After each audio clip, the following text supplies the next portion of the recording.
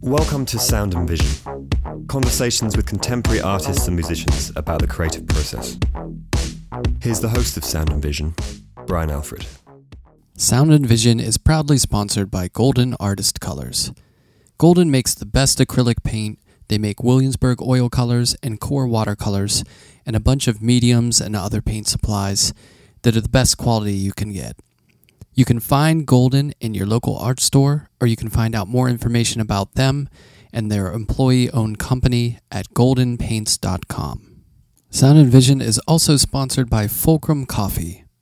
Since Fulcrum has started me on their subscription coffee program, I've been trying new coffee each week, and there hasn't been a dud so far. Really great coffee with distinct differences in each roast. It's some of the best coffee I've had. And trust me, I've had a lot. The next time you're looking for coffee, check out Seattle-based Fulcrum Coffee Roasters. You can find out more and get their coffee at fulcrumcoffee.com. Sound and Vision listeners get a 20% discount on their order with the code ALFREDSTUDIO when purchasing their coffee.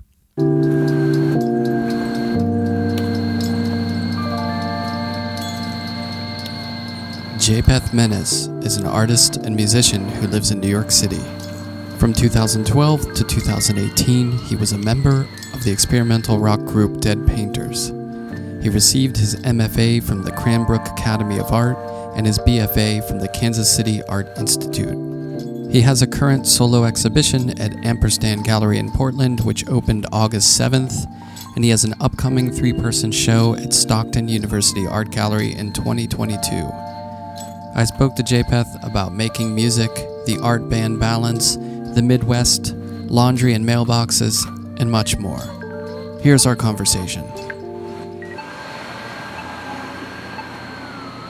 Yeah, I think when I first started doing... Well, you're a singer, aren't you? Yeah, I haven't done any in a long time, or a couple of years, I guess. But yeah, I used to play music and sing and play guitar and stuff like that. But I kind of stopped like 2 years ago, so it's hard for me to do both. Are the Dead Painters are dead? Dead Painters, R.I.P., yeah, no more. Oh, boy. I was listening to it. It sounds good. Oh, thanks, yeah. Yeah, I did that for about 5 years, and I was making a lot of art before then, and then I sort of stopped and went on this hiatus and did music for 5 years and didn't make that much art at all. And then I just started, and that sort of ended. Everyone started having babies in the band, so it came to a natural sort of progression for it to stop. Nothing will test the metal of the band more than family life. Yeah. So it's hard for me to do both. You play music too, don't you? Yeah, but I used to be in bands. Yeah. Same thing. So I went to grad school and I avoided Chicago because I had a choice because all my friends were there playing music. And I was like, if I go to grad school where there's band possibilities, I'm never going to make work. Yeah. Or I won't make as much as I should for paying for grad school, Yeah. So I went not to Chicago, and I ended up meeting people and starting a band and touring. Oh, really? Oh, great. Yeah. That's awesome. But, yeah, it was great. But, yeah, when I moved to New York and when we all moved to New York City, it just became too hard over time to have, the art thing going, and then everyone's busy doing this and that. It just becomes difficult. Yeah. I find that, I don't know, just for me, it's one thing or the other. I find that when I'm walking around the city, I either think of lyrics or song ideas, or I think about ideas for paintings, and it's hard to switch brains and to have both kind of receptors of your brain be open to that. That's true. Yeah. I haven't really picked up my instruments much in the past 2 years. Well, we were instrumental. So that helped out a little bit. Didn't have to confuse the lyric brain with the image brain. Yeah, I've been in bands like that before, where I was the person where I could just sort of show up and just sort of make stuff up there, and that worked out pretty well for making art. I did that in Chicago for a while too. That's fun, right? Yeah. When you can just kind of slide in, do something, and the pressure's off. Yeah, you don't have to be the ringleader. The worst, I think. Well, I don't know. It'd be interesting to get your take on this, but the worst for me was organizing the practices. Yeah. And someone's late or someone can't do that day, and it was just, That's why I was drawn to art for a long time before. I guess simultaneously, like when I got out of high school, I was drawn to art and music, but I always found it kind of frustrating to wrangle everyone together or be a part of that, just this conflicting schedules and different levels of ambition and what people wanted to do and spend their time with. So it just seemed easier to make art at that time. Yeah, you can just crawl into your cave by yourself. Yeah, just do it yourself. Yeah. You don't have to wait for anyone else, Yeah, yeah. Yeah, that became a real, especially, being in a band where we're recording and touring and stuff like that. Mm-hmm. And it gets complicated. And then on the flip side of that is when you're in grad school, you just go to the studio. It's 2 blocks away. You can make art all you want. You really start to see the value of like setting your own schedule, Yeah. Yeah, it's awesome. What was the music like that you were playing? You said it was instrumental, and you guys were playing here in New York City? Yeah. When we started in New Haven, we were there for a year. And then when we graduated, we moved down to the city. Uh-huh. And I think we made it like a couple years before it kind of people went their separate ways and did different things. Yeah. But it was like post-rock, I guess you would call it. But we had a cello player, so that meant that we were playing gigs with like Dirty Three and ooh, awesome. Like bands like that. It was kind of like that vibe. Oh, wow. I just put 2 and 2 together that the violin guy from Dirty Three is the Nick Cave band. I didn't know that. I don't know why I never figured that out until recently. Oh, I didn't know that either. Yeah, is it Warren Ellis? I think the guy. I could be mistaken. I don't know. I could be messing this up too. I have, how there's sort of seminal musicians that you just know, and a few of them you miss it. Uh-huh. Like Nick Cave was one of those. Yeah. Like it's not like I listened to Nick Cave and didn't like it. It's not like I listened to a lot of it. He just kind of flew under the radar. And I remember The Wire being a really big band for a lot of people. Yeah. I just never really listened to them. Yeah. And they might be amazing, but it's it was like Minor Threat whenever I was younger or something else, Yeah. I mean, that's what's great about art and music. It's just there. It's there waiting for you to check it out whenever you're ready to do it. I mean, I come to a lot of things late, I feel like, than other people do, or I hear about things and I never pay attention to them until later. And then I realize that's what everyone was talking about. And that's why it was great. Sometimes it's more fun when you like find something from the 70s or the 60s and you just never heard it before. And like, oh my God, that's it, like seeing it in a different context. Yeah. It's kind of nice. Yeah. Well, so, all right, let's go back. Where did you grow up? I was born in Illinois and then grew up in Illinois and then Missouri, and then went to high school basically in Missouri. And then I started studying art at I went to a community college where my mom worked. I was mostly interested in playing music at that time, but I started taking art classes and I really liked it. So I was there for a little while, and then I went to Chicago to go to the Art Institute there, but that was just one semester. It didn't feel right to me. So the next semester in the spring, I went to Kansas City and went to the Kansas City Art Institute. And then after that, I moved back to Chicago and lived there for a little while and applied to grad school, and then went to Cranbrook in Michigan. And then after that, I went back to Chicago for 4 or 5 years. And then I just decided I had lived all over the Midwest and wanted to try something different. So I came to New York City, and that was about 13 years ago now. Yeah. Well, what was it about that first semester that didn't stick?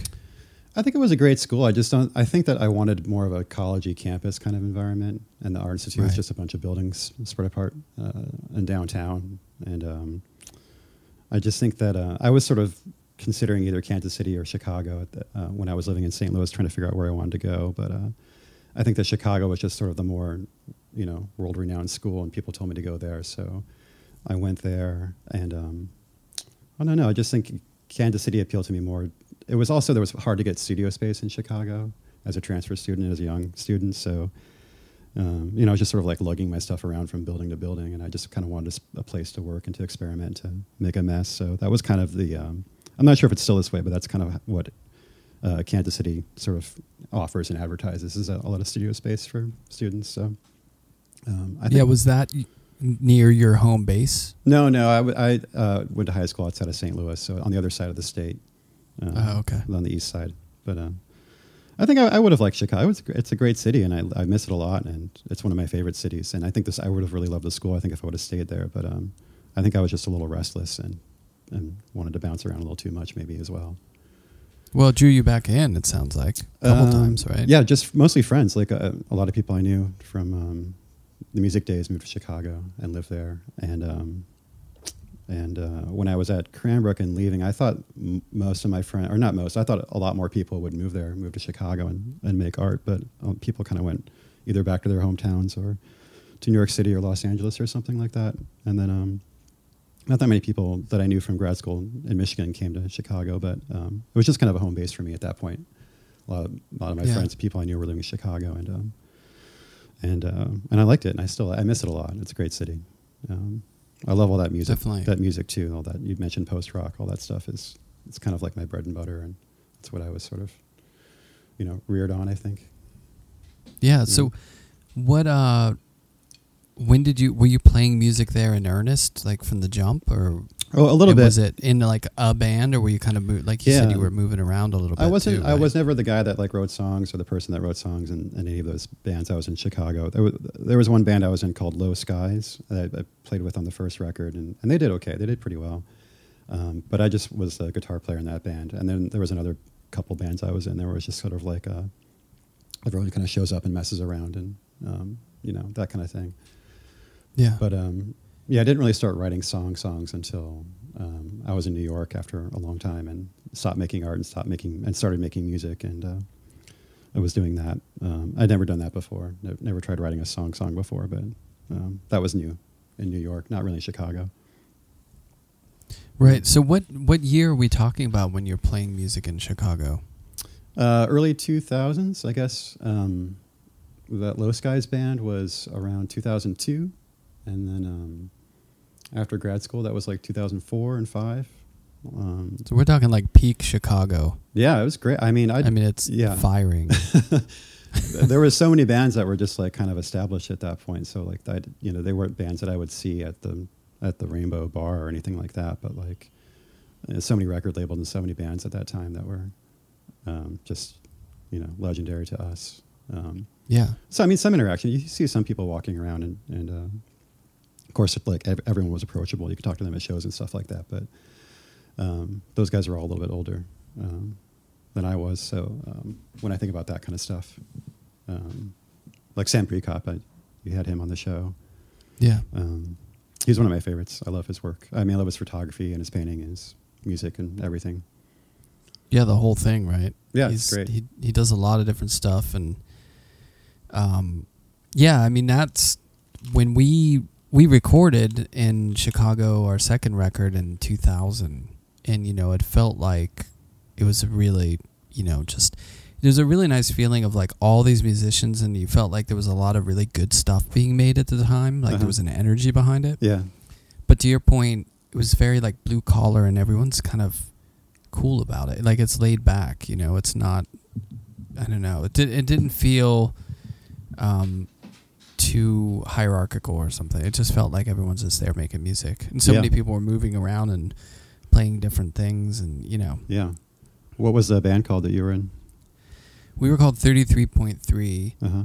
And speaking of that, where you'd bump into people, we played after we released the record, or after we finished recording it, we did like a gig we played a couple gigs, but we played a gig in a loft, a friend's loft, and like, Doug McCombs and Jeff Parker and like different people were like randomly show up there to check it out. Yeah. It was just like a hangout vibe, it was like, it was pretty cool. Yeah. I was just at a wedding, maybe this was like 3 years ago, and my friend got married, and he got Brokeback, that band. Oh yeah. He got them. It's one of my favorite bands. He got them to play the wedding, and they played a couple different versions of songs that they had written that were on CD, that were recordings that people knew and stuff that were they incorporated into like the processional and stuff like that. So that was amazing. That's really cool. And I guess that's like great music for that. Yeah. Right? Yeah. Not your garden variety wedding band. Yeah. But it's so cinematic. Yeah. Right? Yeah. I always feel like when listening to them, you're like, you can imagine the motion picture or the images that are flying around. Yeah. Where did you said you recorded in Chicago? Was that at a studio there? It was at Electrical. Oh, great. Well, yeah, Bob awesome. Weston did it, who was, a friend of the the cellist in our band. Yeah. And, I mean, a great guy to work with. Yeah. I was at sorry, go ahead. Oh, I was just going to say, coincidentally, learned a lot about analog recording and microphones and all that from Steve, you know? Oh, that must have been amazing. Yeah, it was intimidating. I mean, we were pretty young at that point, you know? Yeah. I bet the recording sounds great. Yeah, it was really good. I mean, it captured what we sounded like, you know? Yeah, that's the goal of that team, that studio, right?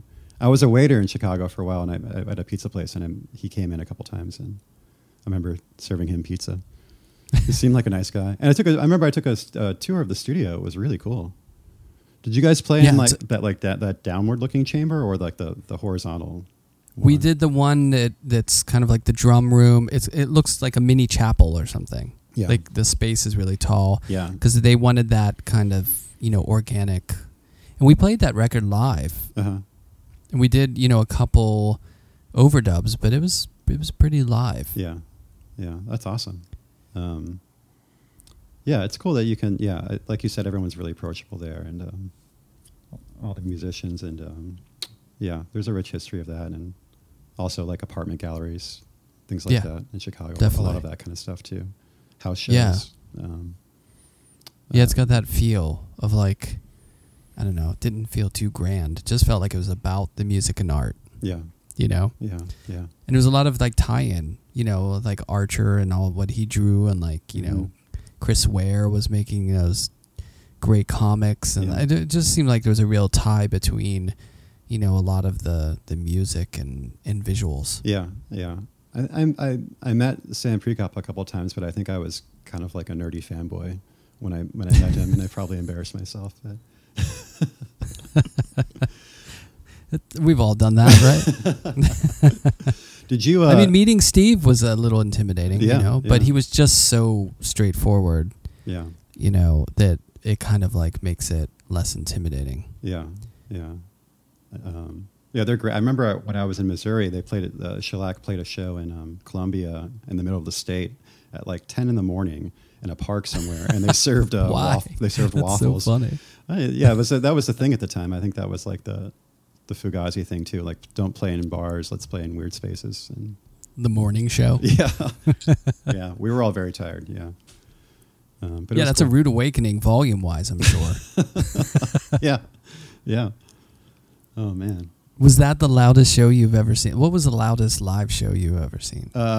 It was in Chicago, and it was Mogwai, probably. Speaking of, oh really? They are supposed to be loud, incredibly loud. And I think they did something weird, like left the stage with just feedback, just like put their instruments why not? down and just left the stage. I definitely lost some hearing at that show. I have permanent hearing damage for sure, I think. Isn't it funny when you can like locate it to, like, I saw My Bloody Valentine, and it was. I mean, it made me nauseous. It was so loud. Yeah. Was that recently? Or did you? No, this was way back. Oh, really? Yeah. Oh, amazing. Wow. Like back in the day. Wow. University of Pittsburgh at some, like, I don't know, it was like an auditorium sort of thing. Wow. Yeah. I've heard was it loud? I've heard that they're loud. Yeah. Yeah. That and Oval was really loud too, but in a different way. Yeah. Because he was, you know, it's just his laptop, and he was flooding the speaker. Yeah. I think he was just trying to break the system or something. Yeah, yeah. I wear earplugs now, so when I go to shows, and so I know better. I don't want to lose any more of that good stuff. I know. Yeah. If only we would have known then what we know now. Yeah, yeah. It's also proximity. I mean, I think that like I was at a Sebado show, and I definitely lost some hearing in the left ear because I was really close to a speaker. That'll do it. Yeah, yeah. But if you're going to give it up, I mean, those are pretty good bands to give it up for. Yeah. It's forever tattooed into my eardrums. Yeah. So this sort of, you know, going back to those days of playing music, it sounds like when you describe it, the music, it's like it's one or the other, like it's taking precedent. Yeah, yeah. So what was painting doing, or what was school doing when you were really focused on music? Like, what were you working on? How were you thinking about it? You know, what did it mean to you? Or like, how were you fitting it into your routine? I think I was just more casual and improvisational with it. I think it just...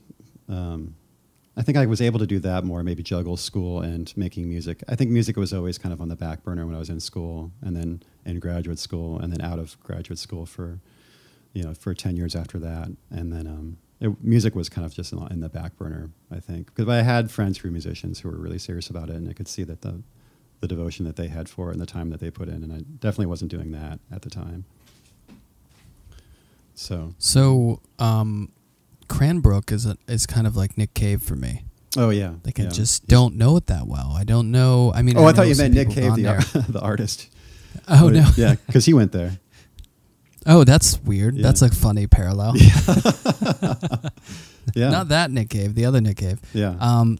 But no, it's kind of like one of those schools that I haven't been there. I don't really know that much about it, except it sounds like a good program, and I know some people went there and loved it. But how was it for you? It was beautiful. I loved it. It was great. I did love it. It was great. Yeah. It's just like an architectural utopia there. Like this school is one of the most beautiful places, and everything is everything is designed, like every tree and shrub. It's sort of next to the wilderness. There's a little forest area. I mean, it's not really wilderness, but everything is sort of like mapped out and planned right down to the trees, and the buildings are beautiful, and it has a nice rich history. And I think it can be hard if you don't, because you basically have one teacher there, sort of like a mentor in each department. And I think it can be hard if you don't like your teacher, if you don't get along with your teacher, you don't have a lot of other options.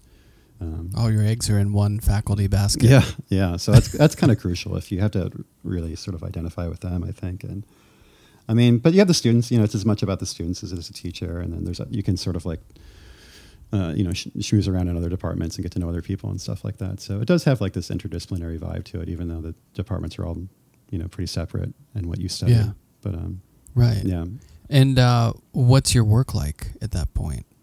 Oh, kind of all over the place. I think that at the time I was really concerned about kind of like being, I don't know, like avant-garde materially and using some weird, freaky materials, and into artists that were using stuff like that was kind of like the time Tom Friedman was doing really cool things, and his work, Tara Donovan, Sarah Z, and I was into that stuff, and I think that I was really concerned about trying to do something super, super unique, and I think that as a result, it was, I think, pretty wild and kind of all over the place.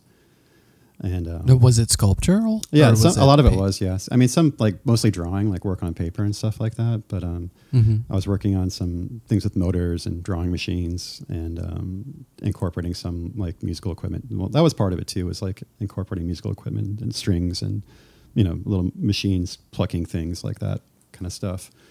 But a lot of it was centered on paper. I studied painting, but I didn't really make any. Didn't make any paintings. Like I've never really made paintings as like a serious art until recently. So back then it was mostly work on paper and trying to find weird, things to draw with and make sculptures out of. A lot of art supplies from Office Depot kind of thing. I will. I'm gonna roll the dice on this. This is a total guess. Yeah. But I'm going to say that I might be able to do a small world, blow your mind kind of thing, but maybe not. Okay. So I should probably not set it up this grandiose. Are you familiar with or were aware of the artist Jeremy Boyle? Yeah, definitely. Yeah. Oh, Pittsburgh guy. One of my best friends from high school. Oh, awesome. Really cool. That's awesome. Yeah. Small world, right? Yeah, that's great. Yeah, love that band, Joan of Arc. And my band in St. Louis opened for them, I think, when they came through St. Louis. And I think Jeremy played that show, too. Yeah. And they were really nice guys. And I love that band, too. Yeah, they were great. So good. Speaking of avant-garde and like stuff that nothing else sounds like. Yeah. I mean, no one sounded like that. Yeah. That's great. Yeah. They were truly original. Yeah. I mean, that's what I love about like the Sea and Cake, too, because nobody really sounds like that band.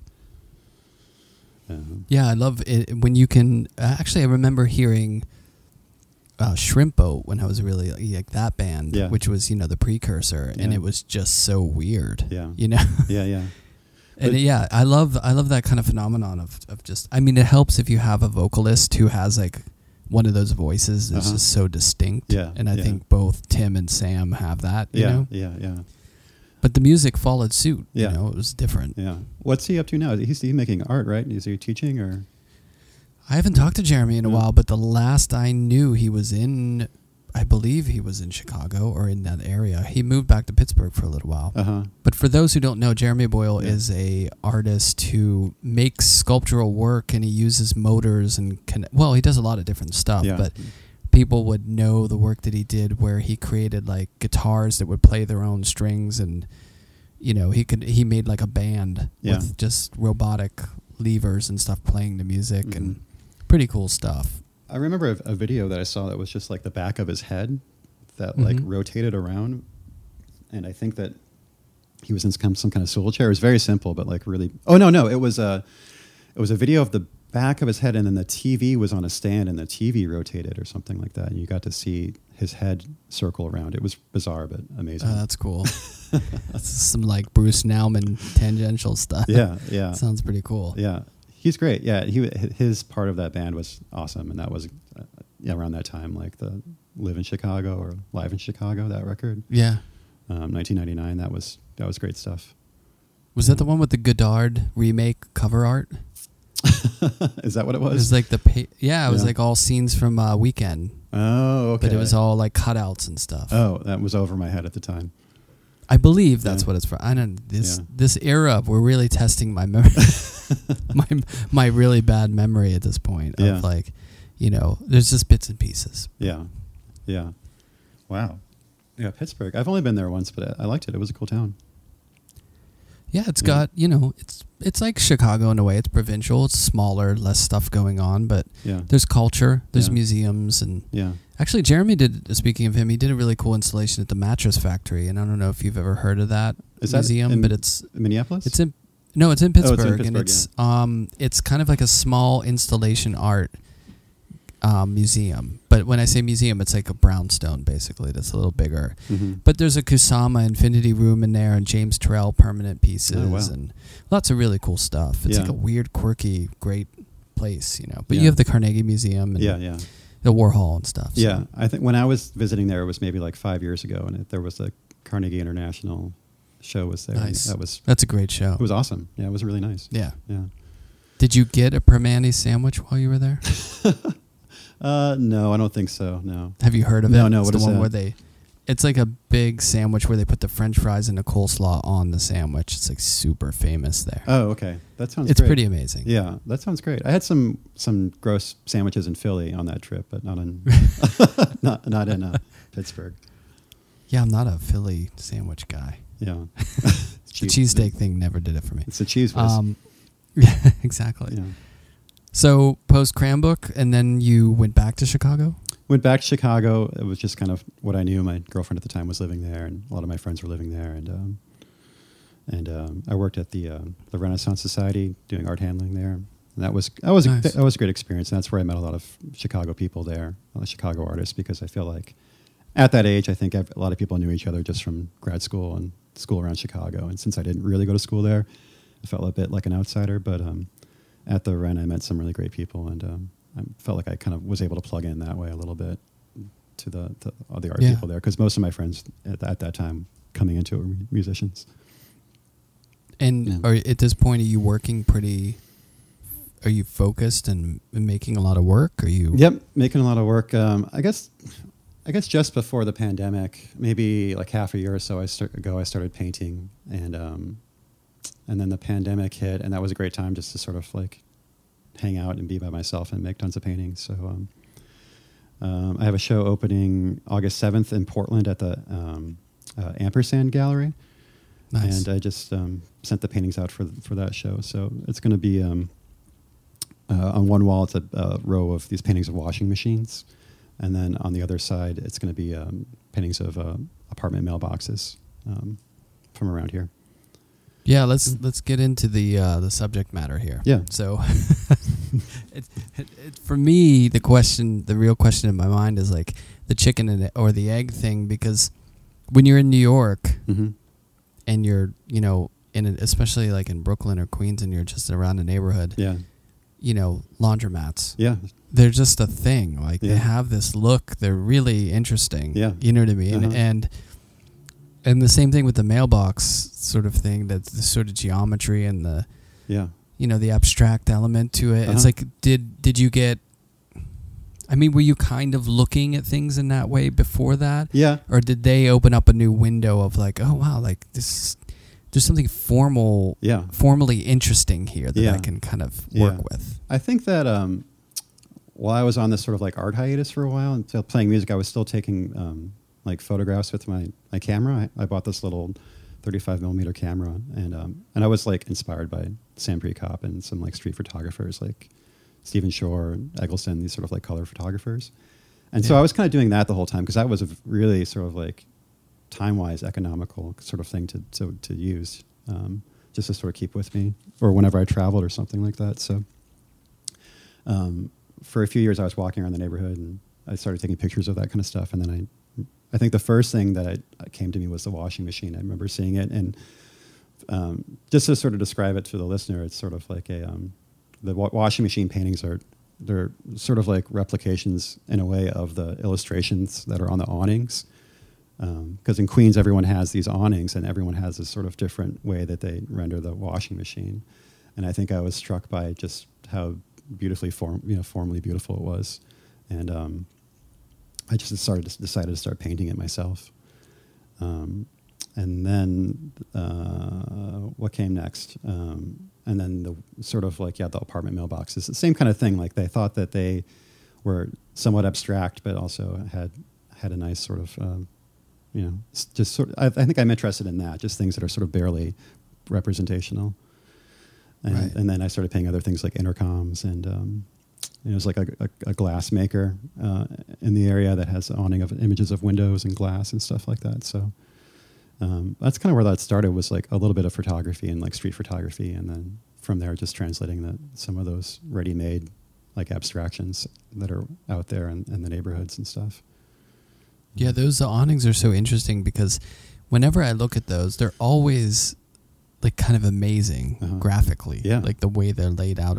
And then I always think there's people who actually draw these things out. Are they just making them minimal and sort of designy, like compelling on purpose, or they just, or is it just limited ability and they're just, you know what I'm saying? Yeah. Like you can't really tell if they're just making it simple because they can't really make anything complicated, or if they're just really trying to pare it down and make it this nice designed element or something. I think that, maybe it's sort of like outsider art. There's like a purity in it a little bit. And that's what is partially appealing to it. I mean, sometimes they use like clip art and you can tell it's like really bad clip art and it's not so interesting. It looks like something that came out of like Microsoft Word or something like that. But it's hard to say. I mean, those things are beautiful. And in Chicago, I'm going back to Chicago. Like they have those people. I don't know if they do it as much here anymore. But do you remember like the sort of like fluorescent poster board things in grocery stores? They do this sort of like wavy thing with the text and stuff like that. That kind of thing too. Like those are amazing, right? Now, do you think? I mean, some of your paintings are kind of sculptural in nature because you'll shape the canvas or you'll play with the form of it, and you have like, a past of playing with 3 dimensions. Is that something that, I don't think I've seen enough of your work in person to know. I don't. Maybe you're already doing that, but are you ever bringing these things further out into 3 dimensions, or is it pretty much the conversation of painting? I think right now it's just painting. Like I don't really have any plans for sculpture right now, and I think I'm just kind of jamming on painting now because I never really, like I mentioned before, I never really never used it as like a primary form of expression. It was always just something that was lurking around or on the back burner of ideas, and I was mostly doing drawing and stuff like that. So when I started making these paintings, I think I just realized what all the fuss was about, how you can sort of like, mix color in this hyper-attuned way, and the simplicity of just stretching a canvas. So I think I'm just really enjoying that right now. And I started making these shapes just because it just seemed kind of silly, and that image kind of called for it, and I liked it. And I don't know, like it also seemed kind of, I don't know, kind of corny in a way, but I'm enjoying it, like the shaped canvas thing. It's fun. There's a little bit of folk, a little bit of kind of a dialogue with minimalist abstraction, from, the 60s and 70s. And certainly, there's humor a little bit. It's all just, I think the nice thing about it is when looking at the image, you don't know exactly where the artist is sitting. Yeah. As far as, the feelings of it. Yeah. Is it just a love of the graphic sensibility of it, or the sort of reductive quality of the playing with abstraction? Uh-huh. Is it a tongue-in-cheek Yeah. kind of way of like using formal elements and realistic things to just play with an abstract pattern on the canvas? It's kind of nice because you don't know exactly where the artist lands on it. Yeah. And I think that ambiguity serves the paintings. Yeah, I think that, I don't know if this correlates, but like I think that I'm attracted to that kind of stuff, like the idea of like removing myself a little bit from the artwork and interested in art that's not necessarily about this like direct form of expression a little bit, where, I don't know, I think I just want to make art that's not necessarily about me or autobiographical in any way, and maybe that can relate to a little bit. Sort of like I think about it in the way that, like, going back to Nick Cave or Smog or somebody like that doesn't really, a lot of their songs are not autobiographical. Sometimes they're about other people. So I think also maybe using the found imagery or using somebody else's design or riffing off of that in a way, maybe it's kind of the same thing. I think it seems in line with it. Yeah. Yeah. I think it's because I have that in my work. Like, I always say that I'm more interested in talking about the world around us than me. Yeah. Or like personal things, Yeah. Yeah. And I've always felt that resonates with Andy Warhol. Yeah. Because he was always about, well, I'm not interesting, everyone else is, and I'm a mirror to the world sort of thing. Yeah, like all these other people are really interesting, not me. Yeah. But really, he's the most interesting person. Yeah. He's the one who's the most interesting, but he's just sort of reflecting. Yeah. Yours seem more Warholian in the sense of like there is much more of a removal, and in the sense that whereas his seemed like they could just be produced by machine, Mm-hmm. and there wasn't a hand in it. Yours almost feel like the object in a way. Yeah. Like it's coming closer to the object itself. Yeah. I try to make everything at sort of like a 1-to-1 scale. So the washing machines are 1-to-1 of the actual illustration on the awnings kind of thing. Yeah. And at first I was painting them at 22 inches tall, and I thought, like, I've made a bunch of them and I thought maybe they're too small. And then I actually went out and measured my favorite one, and I realized it was exactly 22 inches. So I got pretty close to that one.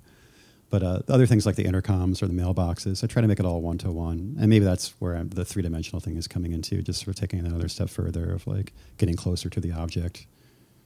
Yeah. And but I think it is interesting. I think it is interesting that it is two-dimension too, because I don't know if you know the artist Kaz Oshihiro. He's the Japanese artist from LA who he'll like make a sculptural trash can, but it's made up of canvases, and he's done Marshall amps and cool. But they look like real objects, but they're actually canvases just put together sculpturally to create it, and they're painted. Yeah.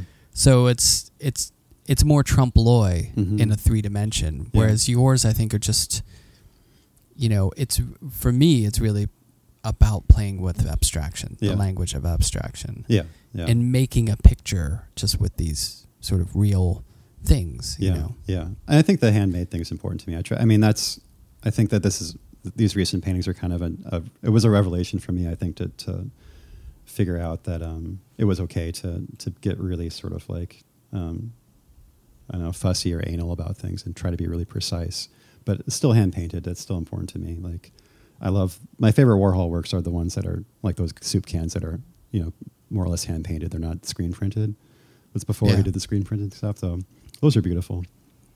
Oh yeah, the paint by numbers ones, which ironically are about being ready-mades, but the way he did it, they were some of the most expressive Warhols there are. I mean, other than like the piss paintings, and and then I don't know if did you go to the museum when you were there? I didn't have a chance to, no, sadly. There's a great room of early work. It's like the typewriter, and you actually see his pencil sketch of the image, and then he doesn't paint the whole thing in. Yeah. So there's a real rawness to it, and then there's the one with like nose job one, and then there's the one with the dance steps, but they're not screen printed. They're pretty loose for him. Yeah. But you can really see it. Yeah. But then if you see his drawings, you're like, oh, okay. Yeah. Like he's a master of the line and drawing, God, and That guy can You draw. almost feel ripped off that he was like screen printing all those years because his line work was so beautiful, you know. Amazing. Yeah. Those drawings are some of the best, most amazing drawings. Yeah, one of the most impactful shows I've seen in a while, although at this point it's probably been a while ago, I think was at Anton Kern, but they had just a show of Warhol drawings, and they were so nice. Mm-hmm. Just like all the different materials and the line work is Mm-hmm. like amazing. Early ones? Yeah, Yeah. early. And I think there were some of the ones where he does the cartooning where he does, like, he dashes it and then imprints it with the vellum, and then sort of like that becomes a drawing. But this was before they were mostly like pencil drawings and ink, I think. Yeah. So do you think that your sort of like interest in others, maybe that's why you do the podcast? Yeah, that's part of it. Yeah, no, definitely. Yeah. I think it's the ability to be more personal in a way. Mm-hmm. You know what I mean? Mm. I think it gets me out of my own head.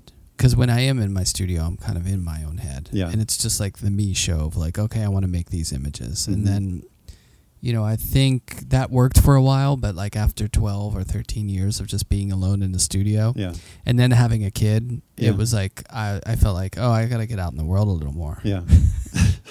Like I was Yeah. perfectly fine Yeah. not socializing and Yeah. just working all the time. Yeah. So Yeah. That's my tendency too, as well, to be a bit like a hermit. But lately I've been getting a lot of like good ideas from just people around me and my peers and stuff like that. So just going back to the music versus art conversation, that's what I loved about making music, was just the interaction, the collaboration is so much fun. But I also like the solitude of painting. But now I'm sort of thinking like, well, if you are, you have your artist friends or people you talk to, and they give me some great ideas, and we talk about our art, and that can be the form of collaboration in a way that, so it's not so much just you yourself in your studio. definitely. In your own mind. Yeah. And I know that Warhol did that too.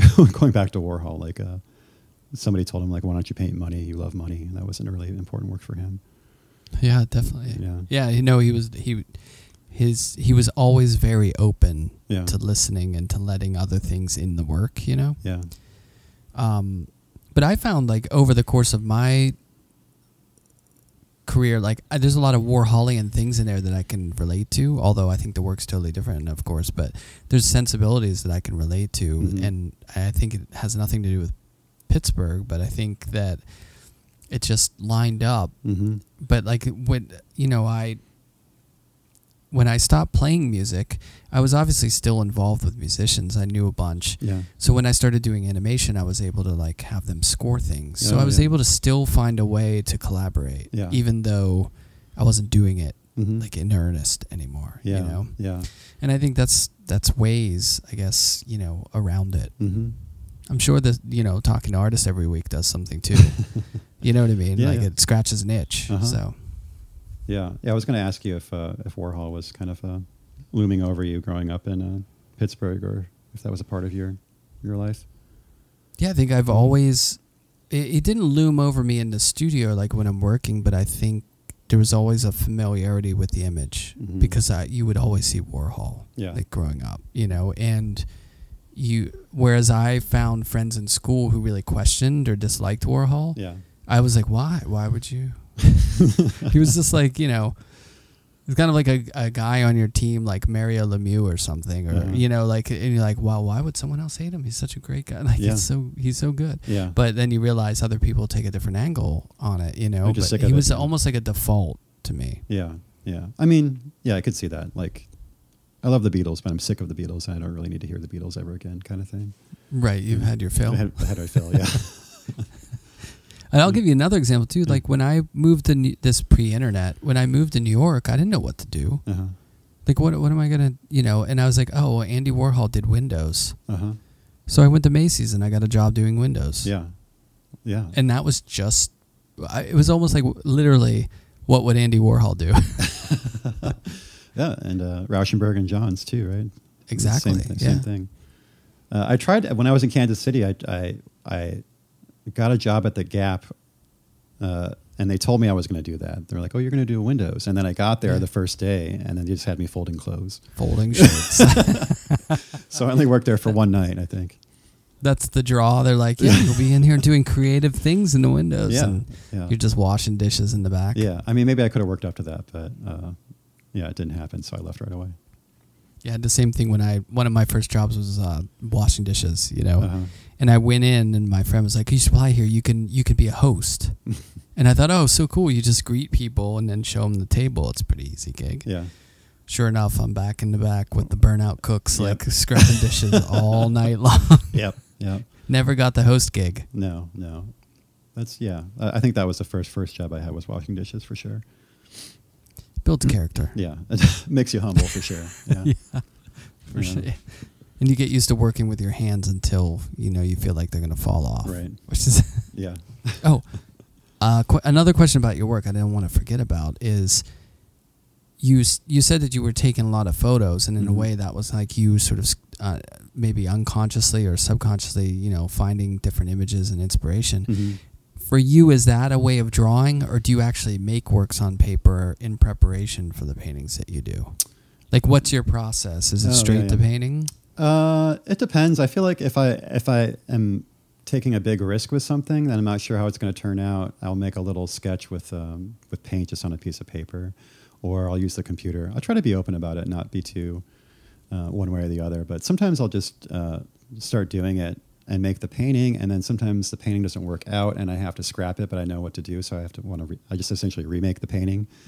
Because I want if you see them in person, they're very thin, and I want them to stay that way and to not have much paint buildup. So once it gets to a certain point, sometimes I have to trash the painting, and I end up with a lot of work that doesn't make it out of the studio and gets thrown away.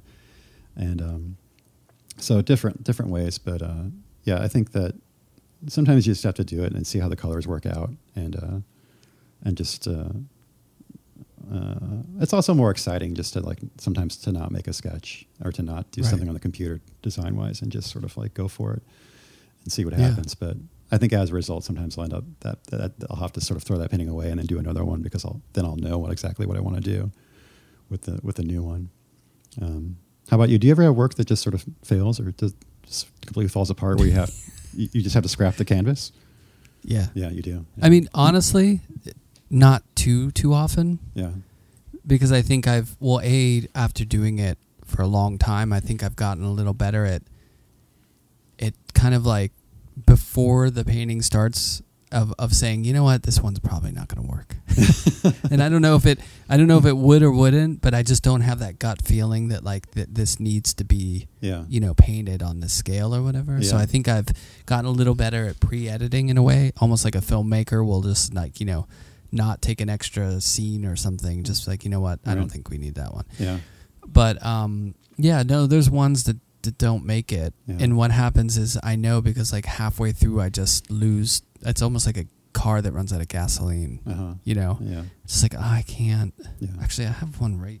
You have to. I have one right down to a small one. I'm not in my studio. I'm in my office, but sometimes I make small work here. Oh, cool. And I have one that it died on the operating table, or on the tree. Yeah, I don't think this one's savable. Yeah, but I'm looking at it a lot, and it's making me sad. But I think it's not going to make it. Yeah, I think sometimes for me, I think that with the washing machine paintings, I thought before I did it, before I did anything, I thought either this is a really stupid idea and it's going to be really dumb, or it could be kind of interesting. And I feel like usually when I have a feeling like that, that's when I feel like I should do it. Right. Yeah. When I have the thought that this could be really, really stupid, but I'm gonna green light. Yeah, I'm gonna do it anyway. Right. But I bet probably having kids makes you sort of edit more, I suppose. You need to get down to business when you're in the studio, and for sure you can't fuss around too much. Those early days, I was just my wife was off at work all day, and I would just work every day. Right. I didn't really go out much, and I would, you had all the time in the world to fiddle around or try things out. Yeah. And honestly, as you get a little older, and maybe you have a little less time because of other things, you really want to make that time valuable. But the thing that's to your point of performing without any pants on once in a while, just going in the studio and not having to plan and just going at it is exciting, and it's kind of invigorating. Yeah. Because these days it's so easy to know. Like on the computer, I can make the image look exactly what it'll look like on canvas if I want. Yeah.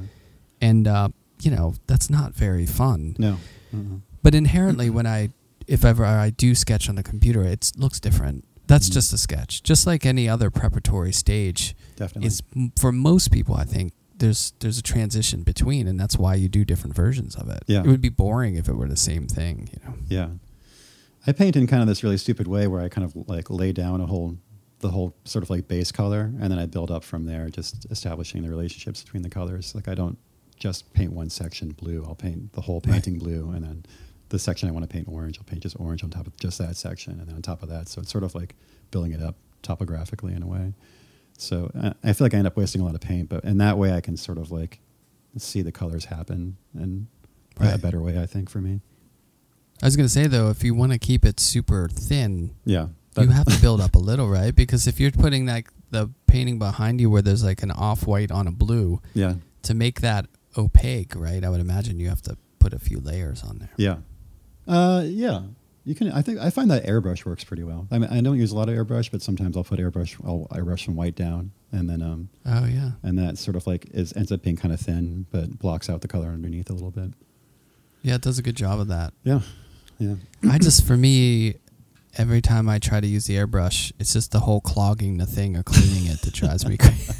It's frustrating. It's really, isn't it? Yeah, because it's really easy to just get it clogged. Yeah.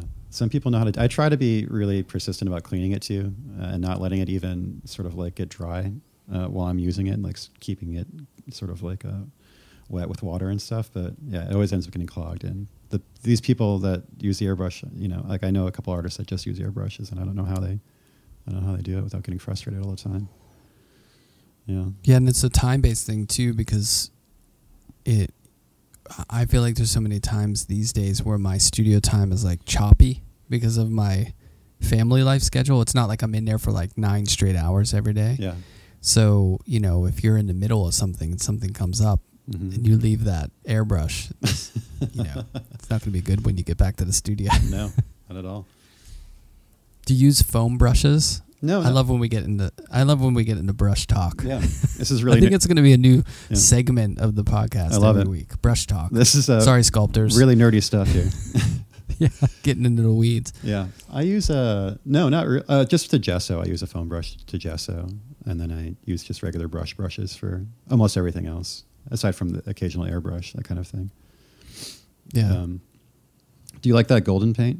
Speaking of art talk, but the flat, the so flat. Yeah, I do. I mean, I got some samples of it, and it worked well. Yeah.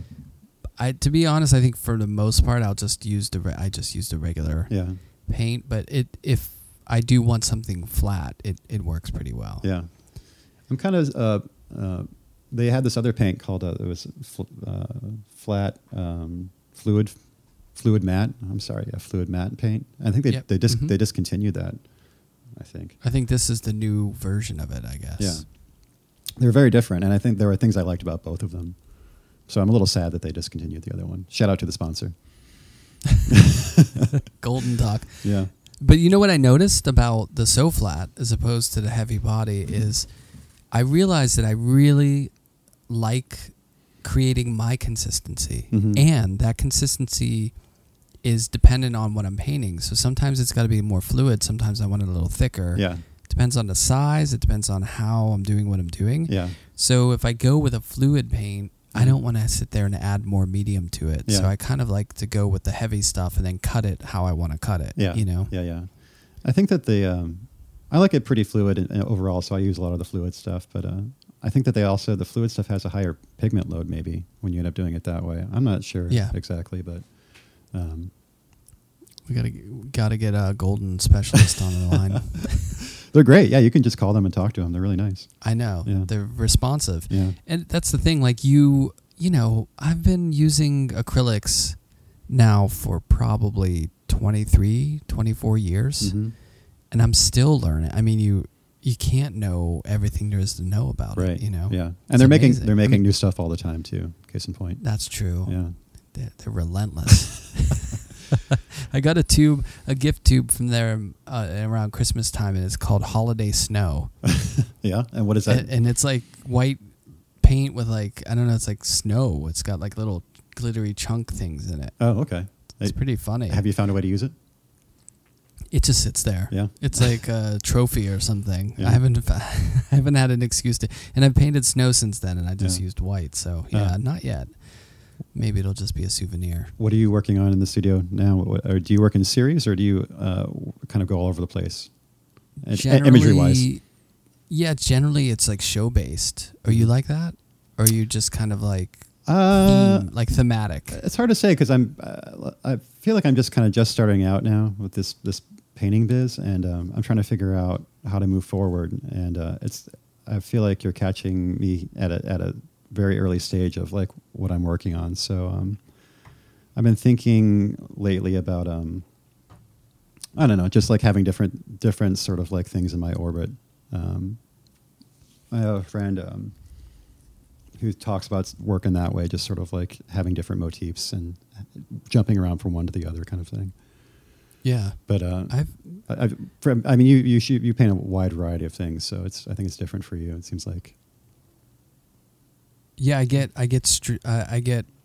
It's not like I'm trying to do it necessarily, but it just works out to where I'll get thematic for a show. Mm-hmm. But the thing is even if I don't have a show, I feel like I just get interested in something for a little. Mm-hmm. You know what I mean? Like, mm-hmm. I'll zone in on something. Mm-hmm. And I keep telling myself one of these days I'm going to do a show with just like 10 images or 10 big paintings that are just totally different. And that's what my first couple shows were like, but I can never seem, that always gels into something. Yeah. Mm-hmm. Yeah. So yeah, I'm working on, a couple shows now, and they both have specific themes. Mm-hmm. So I'm stuck again. Can't seem to shake it. That's cool. Yeah, it helps, I think, because, I think when you limit yourself to something, mm-hmm. like a very sort of narrow subject matter, mm-hmm. it helps you be productive because mm-hmm. you kind of know what you're working with. Mm-hmm. And sometimes when you open it to a ton of stuff, it can be a little, daunting, or it mm-hmm. can slow you down because mm-hmm. you're like picking from it's like going to the store and there's like, mac and cheese. Yeah. Or going to the store nowadays and there's like 4,000 different brands and all that. It takes you longer to shop. Right. So it's like listening to Spotify or something. Exactly. Can't do it. So I think unconsciously I'll limit it yeah. or I'll zone in just to make it to have like more of a flow of the images. Yeah. Yeah. But then again, I love seeing, I don't know how you feel about it, but I love going to see a show where the imagery is all over the place, mm-hmm. Yeah. It's kind of fun. It depends on the artist, depends on the work. Yeah. I mean, I kind of like some of those like outside artists that just will paint one thing over and over and over again too. Like the guy that paints the elephants or something like that. And every painting is like an relentless. Elephant. Yeah. There's something to that. One of my favorite artists is on Kawara, and he just painted the date every single day. Yeah. And that's just amazing. Yeah. And the boxes. I love the boxes too. Have you seen those before? Yeah. Yeah. I like those almost as much as the paintings. So good. Yeah.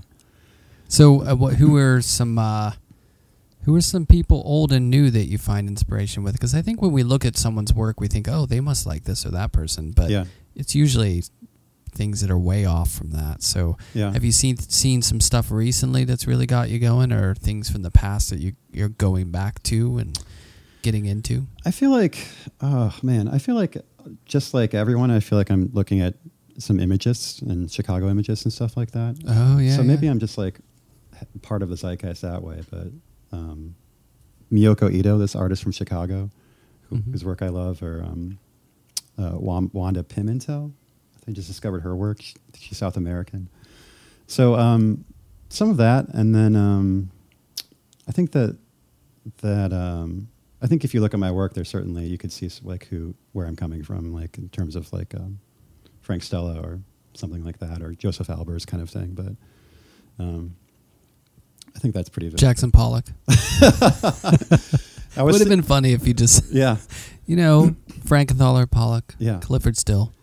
I think about that lately. Like when I see paintings that are really drippy and goopy, I just can't stand it now. I don't know why. Oh, really? It's nails on the chalkboard? Yeah, I don't know. I mean, the old paintings are nice to look at, that kind of stuff. But oh, you mean the nouveau versions of it? I guess so. Yeah, just like I just don't like the look of goopy paint, especially acrylic paint, because it just looks like plastic, and I hate plastic. So that's true. Yeah.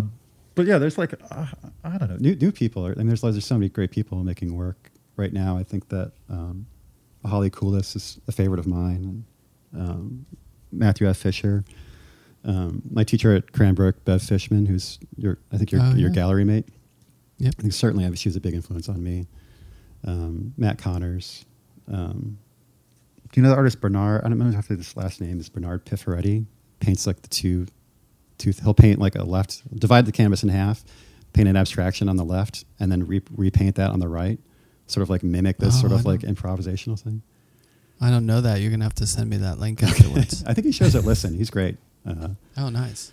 So again, that's another Nick Cave. Like someone just like flew right by. You can't know everything. It's like no, you can't. Like I just started getting into Stevie Wonder, and it's like Stevie Wonder's been around for 50 years, and like so many people I know love Stevie Wonder, and now I'm like, oh, like I get it. Like this is amazing. Yeah.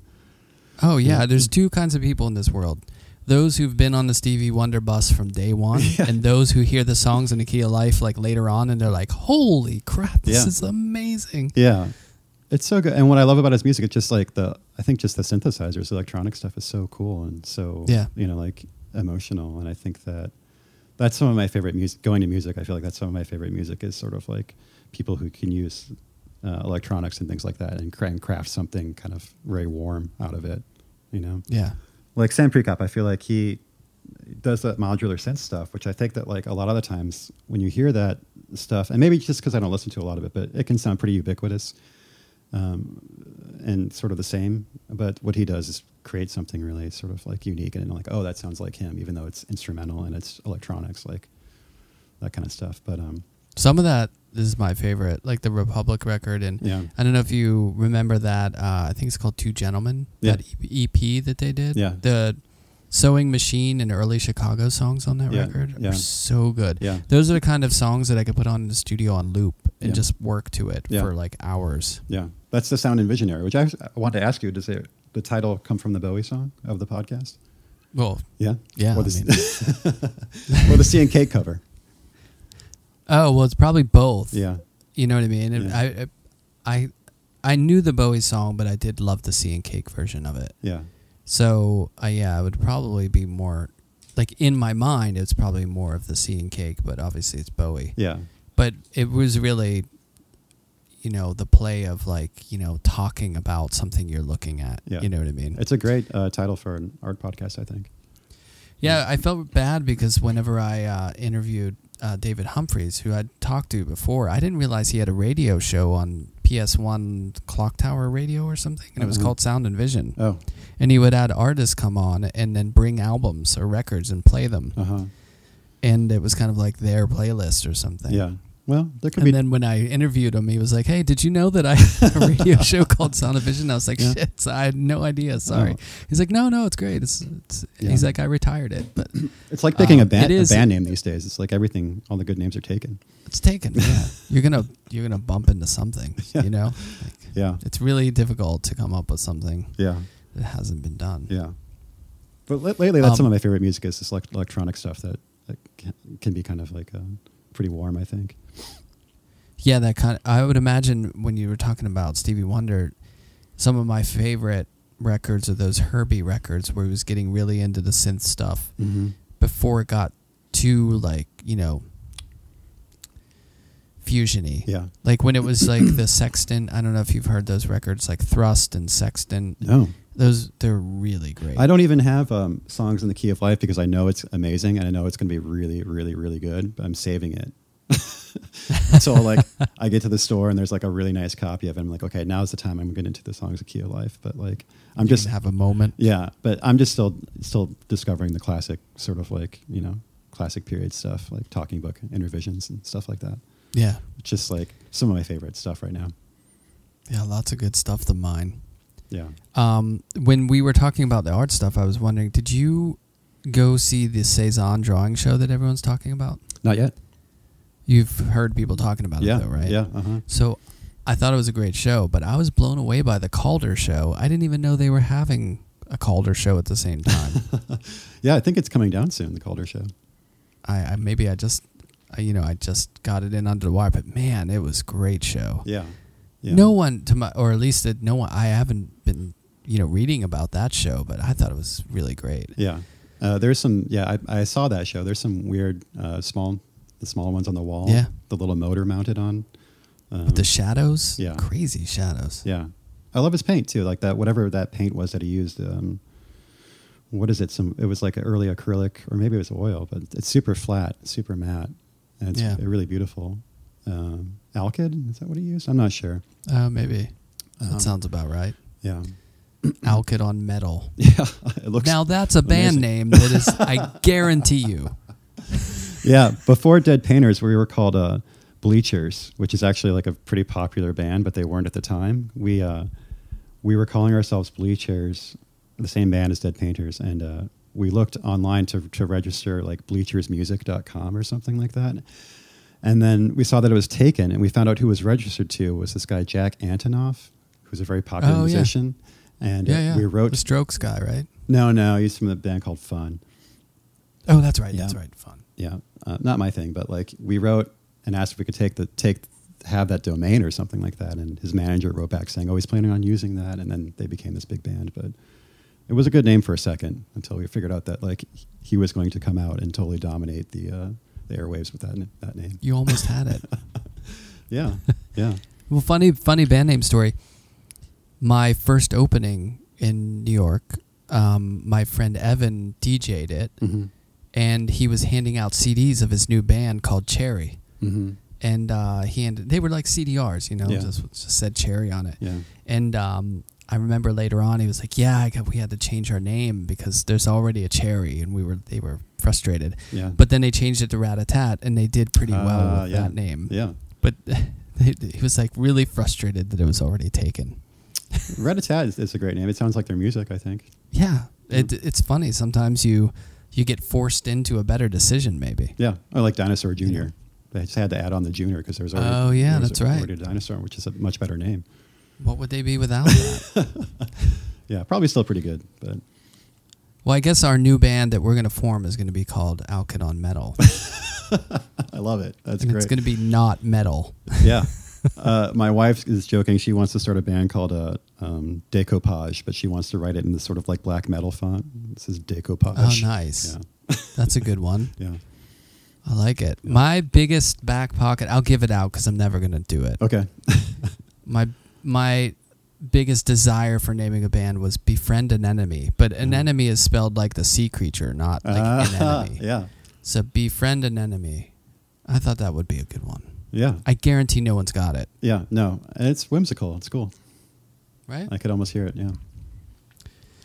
Well, you can have it. Your new solo for my next analog synth record that you're putting out. Yeah. Yeah. After we put out that Alkyd Metal record. We got a lot to do. I'll work on that. You're in New York, right? Yeah. Yeah. East Williamsburg. We I heard that there was going to be a tornado tonight, but maybe did you hear about that? Seriously? Yeah, there was a tornado watch in parts of New Jersey, and I was just listening to the radio. I don't know. I did notice before we started this, as we were eating dinner with the family out the window, the trees had that kind of like slightly violent wind hitting it, where it like turns up from the bottom. It's like a little more frantic, and where you think it's really going to rain here or like something's going to happen. Yeah. Yeah. So, yeah, I could see it. Yeah, it was scary. I mean, NPR was telling me to get into my basement, but I think they were only talking about certain areas of New Jersey.